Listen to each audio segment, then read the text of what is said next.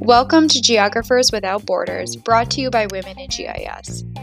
This interview-style podcast brings you guests from around the world to share about their niche in geography.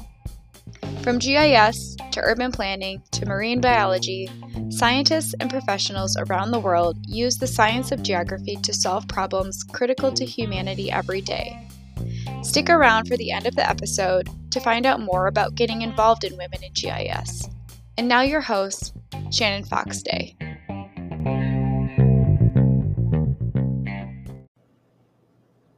Welcome back to Geographers Without Borders from Women in GIS. I'm your host, Shannon Fox Day.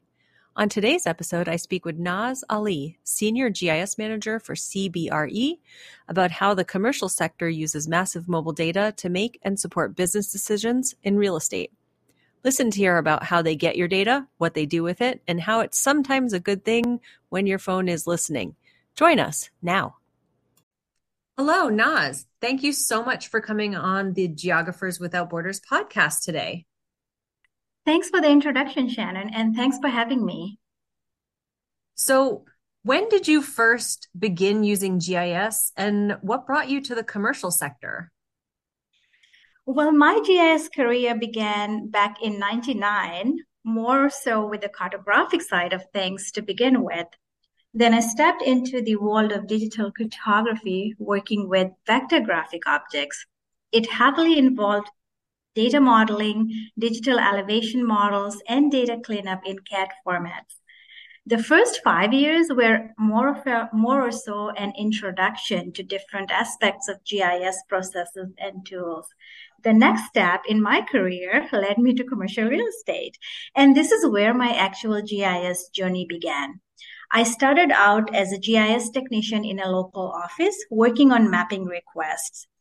It was more dots on the map type requests, some thematic mapping, and this is when I started to see myself progressing in my career, and with my GIS knowledge and capabilities, I started showcasing analysis work. And it was getting well received by both users and management, which certainly gave me the opportunity to showcase these capabilities further and to build a GIS location intelligence platform for our company. And today, I'm very proud of where we are with location intelligence platform, and this is how I envisioned it. So is this where you thought your GIS journey would take you? Yes, definitely. So Naz, what is massive mobile data and how do you use it? Massive mobile data is sourced from a wide range of mobile apps, which make it easier to measure how people move around the world. By analyzing sophisticated mobile data, we are changing the way landlords and retailers consider their market strategy. Massive mobile data can be used for trade area analysis, site selection, demographic insights, consumer preferences, market optimization, and so much more. And this measurement allows us to help our stakeholders in better decision making and a better understanding of who their customers are. Amazing. That must be so much different data that you're getting from different sources. Are you able to, and do you ever use environmental data in conjunction with massive mobile data? We haven't had a chance to use that yet, but that would be definitely something I'd be so interested in.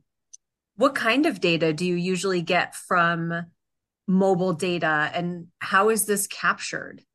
The data we subscribe to is anonymized, and each device has its own randomized ID composed of letters and numbers. We receive various reports in forms of TSV, tab-separated value files in GIS formats.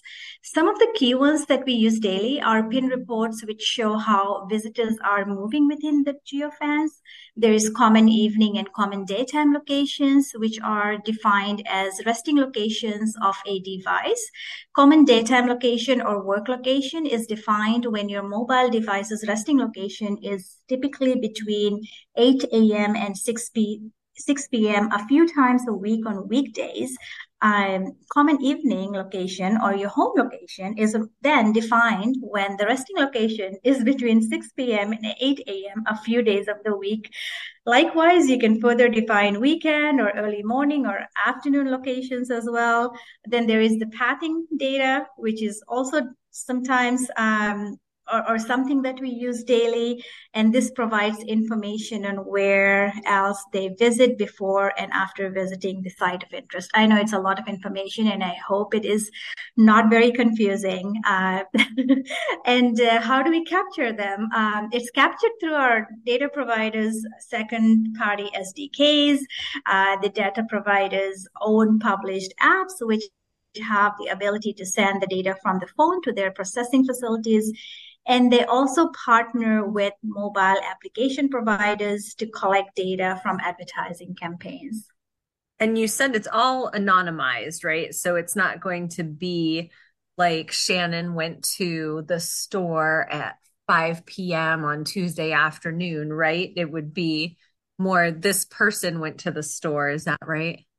That is so true. Yes, I know it sounds like a lot of information is being collected, but we don't receive anything associated with any personal data. It's all completely randomized and anonymized by the time we get it. So when you first started using consumer data and applying it to real estate, what kind of use cases were you using at first? My first case study was working on a story map journal of craft brewery where we showcased how a craft brewery fits into a traditional retail space. And this was a way of engaging our stakeholders in telling a story that provides insights to properties of interest. It also provided us insights on the seasonality, for example, the different seasons that the customers would visit that location. Oh, very cool. There's that weather data that I mentioned earlier. Applying that to locations too definitely makes a difference. I'm sure, especially if you have, say, an outdoor brewery or a patio at your restaurant or something of the sort. Yeah, absolutely. That definitely fits well in that category. So once you have all of this data, so much data, how do you categorize it? We use a data transformation tool that helps us in manipulating the data. We look for patterns and calculate them into groupings and percentages, and then it helps us in analyzing and outputting that data. As an example, we would geofence a retailer and see where their visitors are coming from. We then take the data and process that through our data transformation tool and put that in a chart for visualization. We can also compare visits over a period of time, um, whether it's over weeks or over different months of the year. We can definitely compare those visits. When you're looking at the data and you start to see patterns, or do you manually identify patterns in the data, or does your tool also do that? The tool has been set up to do all that. That definitely was a lot of work, and we call our tool the model we built. It's like, we call it our black box because there's just so much that goes in there, the processing and everything. It really spits out a great spreadsheet that we can take and visualize that. I love the black box and the data magic that happens in there and then spits it out to you. And you can say, oh, okay, great. I'll run with this then. It's so much fun, I tell you. When you're running it, do you ever have a situation where it crashes and you've got to investigate what happens and kind of Oh, yeah, it happened a lot in the box? beginning. Okay. Well, that's good. That's how you learn, right? Yeah. But at the same time, it really makes you curious about, what more can you do with it? Right, exactly. When you first started working with it, did you find lots of opportunities where you were able to say, oh, we can do this or we can do that? I think we were very overwhelmed with what we could do. And then we had to kind of like streamline a few things in terms of where we can start and where we can go with it. Understandable. It's a lot of capability. Definitely. So What is something you wish people knew about massive mobile data and the data footprints that we are all leaving behind with our cell phones? What I think is that even a simple cell phone user is unknowingly contributing to the Internet of Things. Real world consumer behavior can be valuable and marketable in any business cases. We've done some correlation studies between brands and retail type, and I think that it's just not something that the users are aware that behind all that footprint that we can use to analyze them and see the trends. I think one thing we encounter a lot is people saying data privacy and being concerned about what their data is used for, although we definitely reap the benefits of a lot of these things. You know, when a store is close to our neighborhood or our favorite brewery is right down the street type of deal, there's reasons why those businesses pick those places. That's very true.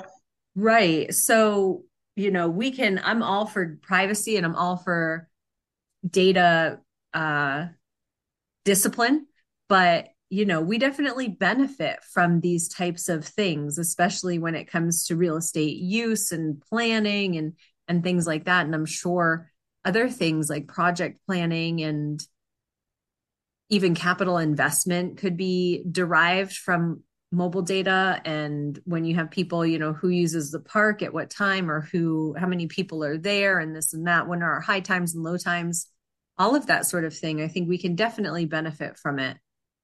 Definitely. And our consumers can too. I mean, once we are able to find the trends and provide a better insight on the market, definitely everyone can benefit from that. It's a good thing when the phones are listening in this case, right? Yes. Sometimes it's good. Uh, Mhm. would you say that GIS is a career or a tool? This here, I feel like it's both a career as a provider for some and a tool as an end user for many.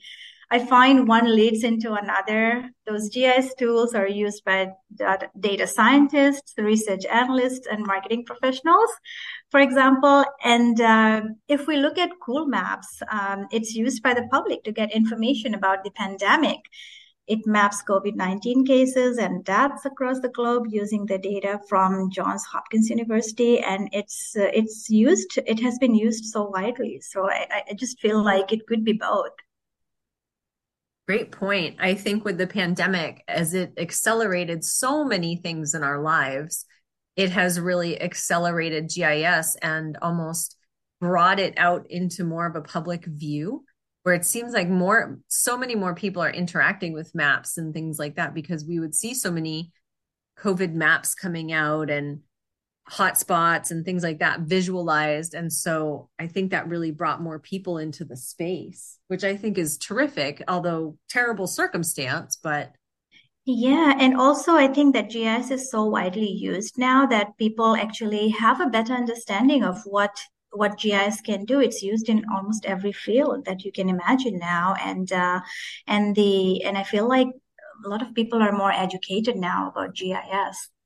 I remember, years ago, you think of, oh, Google Maps or just as another black box in your phone. And how does that work? And many people would just say, yeah, it's just kind of there. And now you've got people correcting addresses and making corrections to Apple Maps and Google Maps. OpenStreetMap is a huge thing, of course. And there's so many other avenues for people to use, but also contribute. And I think that increases the involvement and also, as you say, increases exponentially the amount of knowledge that just the general person has about GIS and maps and how they can be used.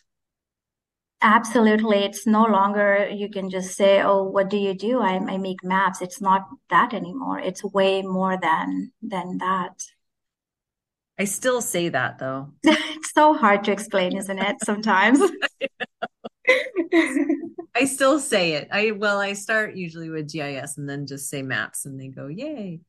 So um out of your tools in your toolkit, what would you say is your favorite, GIS or otherwise? GIS, I would say I love working with the data analysis and visualization tools using the generating grids and hexagons. That's one of my favorites. I find that aggregating the data in the hexagons show really well. And then the suitability analysis tool is also my favorite for creating a suitability model based on those several variables and to calculate a suitability score. I find that it helps with decision making and identifying suitable locations for new projects. I just love those tools. Nice. What do you think is the next big thing in GIS? Oh my, an immersive 3D GIS experience, the realistic models of buildings, the reality of creating a virtual walk through the building, walking to different floors, looking at view cones from different directions, creating spatially enabled twin cities which are invaluable for 3D GIS analysis. Digital twin cities can be used to answer these questions about GIS problems. I love digital twins. They're so cool. And to see almost a real digital twin in action where it's mimicking what's happening in real life at the same time of day and things like that is the coolest. I love it. There's so much data behind that, but I think it's just the coolest thing ever. Absolutely. What do you think is the next big thing in tech overall? Hmm. Machine learning, AI. I mean, we're Mm. already seeing this trend taking over. With so much data being collected, machine learning is going to be an important tool in GIS analysis. We'll be able to process huge amounts of data. Machine learning can also help with our daily massive mobile data processing and help write those GIS processes that took us so long to write and the struggles that we've had before. Absolutely. I was just using ChatGPT this morning to compare and contrast some different Esri products and things, and it was really interesting. And I probably, I wouldn't take it as the end all decision maker, but it was very nice to to ask it a question and have it give me a really concise rundown and a list of the differences between the two products. So I definitely agree that, yeah, some AI is going to be helping. And I know that my analysts on my team would love to see some good machine learning come about for tree and flora categorization and that sort of thing, because they would like to stop doing that manually. It is amazing, isn't it? If you could explore any place on Earth, where would you pick? So I already had the opportunity to visit a place that I always wanted. In 2018, I was able to explore Lofoten Islands in Norway. And it is something that is geographically very, very interesting for me. It's located above the Arctic Circle, and apparently their craggy mountains are formed by rocks that are older than Northern Europe. There are Arctic fjords and stretches of white sandy beaches with turquoise water. And surprisingly, the climate there is pretty mild in the winter, considering their location. And also experiencing the Northern Lights was a dream come true for me. And I have to say that my exploring does not stop there. I have Laplands in my bucket list for some of the similar reasons. Very cool. It's funny that you say that. I had just seen something somewhere about Svalbard, which is way up there too in that area, and it looks so cool out there, and Norway is so incredibly beautiful. Definitely on my list too. It's a very magical place, I'm going to say. Oh, that just makes it. I really need to get out there. Yeah, Well, I hope you can one day. hopefully I will. Well, Naz, thank you so much for coming on and speaking with us today and sharing your experiences with massive mobile data. And we wish you good luck in everything that you do. Thank you so much, Shannon, for having me. This was so amazing and so wonderful to chat with you. Thank you.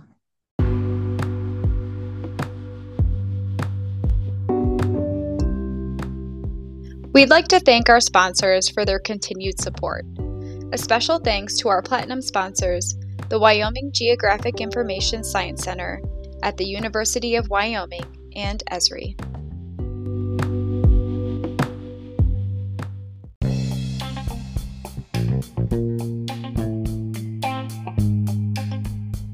Women in GIS, or WeGIS, is an international, professional, and social advocacy group for those whom identify as women and their allies. The aim of WeGIS is to serve as a safe place in the geospatial industry to work towards overcoming common barriers for those whom identify as women might face. We foster relationships and resource sharing among members and institutions. WeGIS is a consortium of advocates from academia, government, and private industry designed to advance the presence of women in GIS. Want to learn more about getting involved in Women in GIS? Visit our website at womeningis.org, or you can email us at admin@womeningis.org. The links are below in the show notes.